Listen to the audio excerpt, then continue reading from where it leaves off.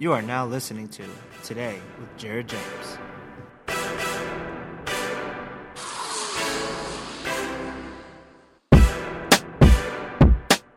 Hey guys, Jared James here, and welcome to episode 6 of my podcast, Today with Jared James. Today I want to talk about what to do with your money when you get it. In my previous podcast, I had talked about how to know if you're wasting money. We handled some other money topics, and we'll probably continue to do that because I think it's a topic that a lot of people have a lot of interest in. I also think that money is something that people completely mismanage and don't understand what they have in their hands when they have it and how powerful it can be as a resource.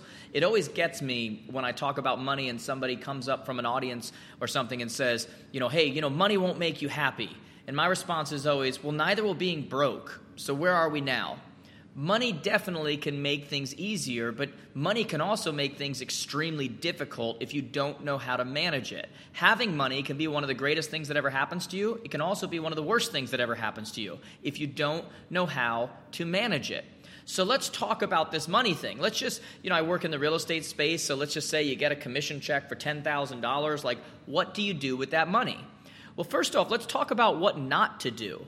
Because let's talk about what almost the whole industry does, which is you get a check. Usually it's already spent before you even get the check. You've already committed to a lot of different things. You're already broke. You're already, you've been relying on that closing to happen, which is a bad place to come from.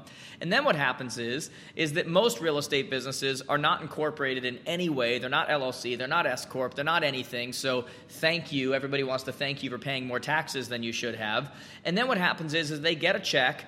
They throw it into a checking account, usually a personal checking account, and just start paying stuff off, which is completely disorganized, completely not the way to do it. You're paying more taxes, and then ultimately what happens is they get to tax day, realize they owe a ton of money, realize they screwed themselves, they're in trouble, just completely unorganized.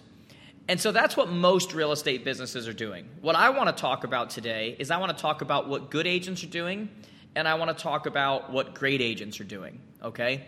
And so what good agents are doing is, first off, you have to be incorporated. Now, I'm not going to go into today whether you should be an LLC, whether you should be an S Corp, whether you should be a C Corp, whether you should be on a salary, whether you should be – that's a discussion between you and your accountant. What you shouldn't be is an individual who is getting their check, their business check, having it written out to them and putting it into their personal checking and then just paying everything out of there. That makes no sense at all. So the first thing you want to do is you want to have a conversation with your accountant and you want to figure out, do I want to be an LLC? Do I need to be an S Corp? Do I want to be on salary? Do I need to be a C? You need to figure out what that looks like. But then what good agents are doing after they do that is they're taking 35% of all of their incomes. That would be $3,500. Out of that $10,000 check, and you're automatically putting it into a tax account, okay? It's a separate account that is specifically for your taxes. Now, at the end of the year, with all your write-offs, and if you have a good accountant, you're probably going to get in a little bit under that, but you need to be safe. You'd rather be safe than sorry, okay? Nobody loves to be penalized for having a great year by figuring out they owe way more money than they've actually saved. So 35% good agents are putting in a tax account. Good agents are then taking 25% of their money and they're putting it in a business account, okay? And that business account is where all of their business expenses are coming out of. All of maybe their lease for their office, maybe their expenses for coaching, maybe their expenses for lead creation, maybe their expenses for their software they're having, their expenses for different people that work in their office. Their 25% are going to that. Now, keep in mind, as I talk about how all these different amounts are going to different places, in today's world that we live in, you can have one bank have a personal, a business, a bunch of different checkings and savings, and you can actually set up rules where a certain percentage of each check automatically go to these other accounts. It's not that difficult. This is the world we live in. It's just leveraging today's technology. Set it up one time, never have to set it up again. So good agents are putting 35%. First off, it goes into the tax account, 25% into their business account, and then the remaining 40% is going into their home/checking account. And that's where they are paying their regular bills. That's where all of your normal, regular, everyday home, groceries, this kind of stuff is happening, right? That's what good agents are doing. Let's talk about what great agents are doing. What great agents are doing is, first off, they're incorporated, like I said, whether that's LLC, S Corp, C Corp, whatever your accountant recommends for you. But what a great agent is doing is they're still taking that 35% that automatically goes into that separate tax account, which is where they're keeping that money to figure out just how much they're going to owe in taxes. They're now taking 25%, and they're putting them in a business account, which is going to be your business expenses like we talked about before. They're taking 30%, not 40%. They're taking 30% and putting it into a home/checking account where all of their personal things are paid for, their personal bills, their ongoing family vacations, whatever that may be. And then they're taking a minimum of 10% and putting it into a savings account. And some of you need to go Google what savings is, because that's the first time you've heard that word, savings. They're putting it into a savings account. Now, how are they able to do this? A great budget has a lot more to do with what you spend than what you make. And so you guys know, I talked about on the previous podcast, I don't want you getting rid of expenses that are absolutely necessary, that make you more money, but a lot of you also are spending money that you don't need to be spending. A lot of you are living lifestyles that you don't need to be living. Have you ever wondered, have you ever found it curious that the same people who are broke when they make $40,000 a year, the same people who are broke when they make $100,000 a year, that the same people that are broke when they make $500,000 a year, that the same people that are broke. The issue is not their income. The issue is the lifestyle that they're living. The issue is them buying into the idea that they have to have the greatest of everything and keep up with everyone, and I need that new pair of jeans. I need to eat out twice a week. I need to go buy coffee every single morning and all throughout the day. That's the issue.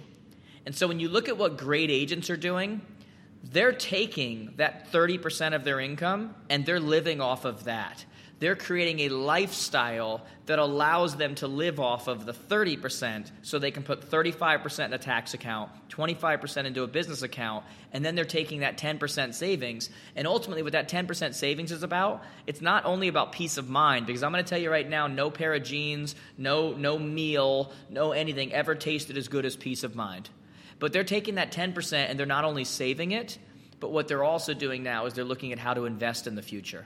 And they're looking at what kind of property can I invest in, and what kind of companies can I invest in, and whether I want to invest in the stock market, they're looking at their life and not just looking at right now, they're looking at the future.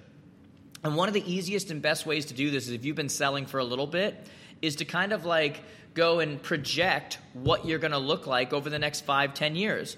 What is the gross minimum income you're going to make? This is how you figure out, how much you need to live, what your lifestyle should be like when you're doing your budgeting. This is what we do with coaching students when they start. What is your gross minimum income? Meaning, what's the least amount possible that you're going to make in the next 5 to 10 years per year? Let's just say it's $100,000. Well, let's say it's $200,000. Whatever the number is, what you want to do is you want to take that amount, multiply it times 30%, and say, my personal bills, my personal spending cannot go over that 30%. And then what happens is, if you end up doing a lot better than what you thought, which, by the way, in most cases is exactly what's going to happen, now you're able to take that 10% savings, but it becomes 30% savings, 40% savings, 50% savings. But this is the way that I want you guys thinking going forward, is not you work to keep up with your lifestyle.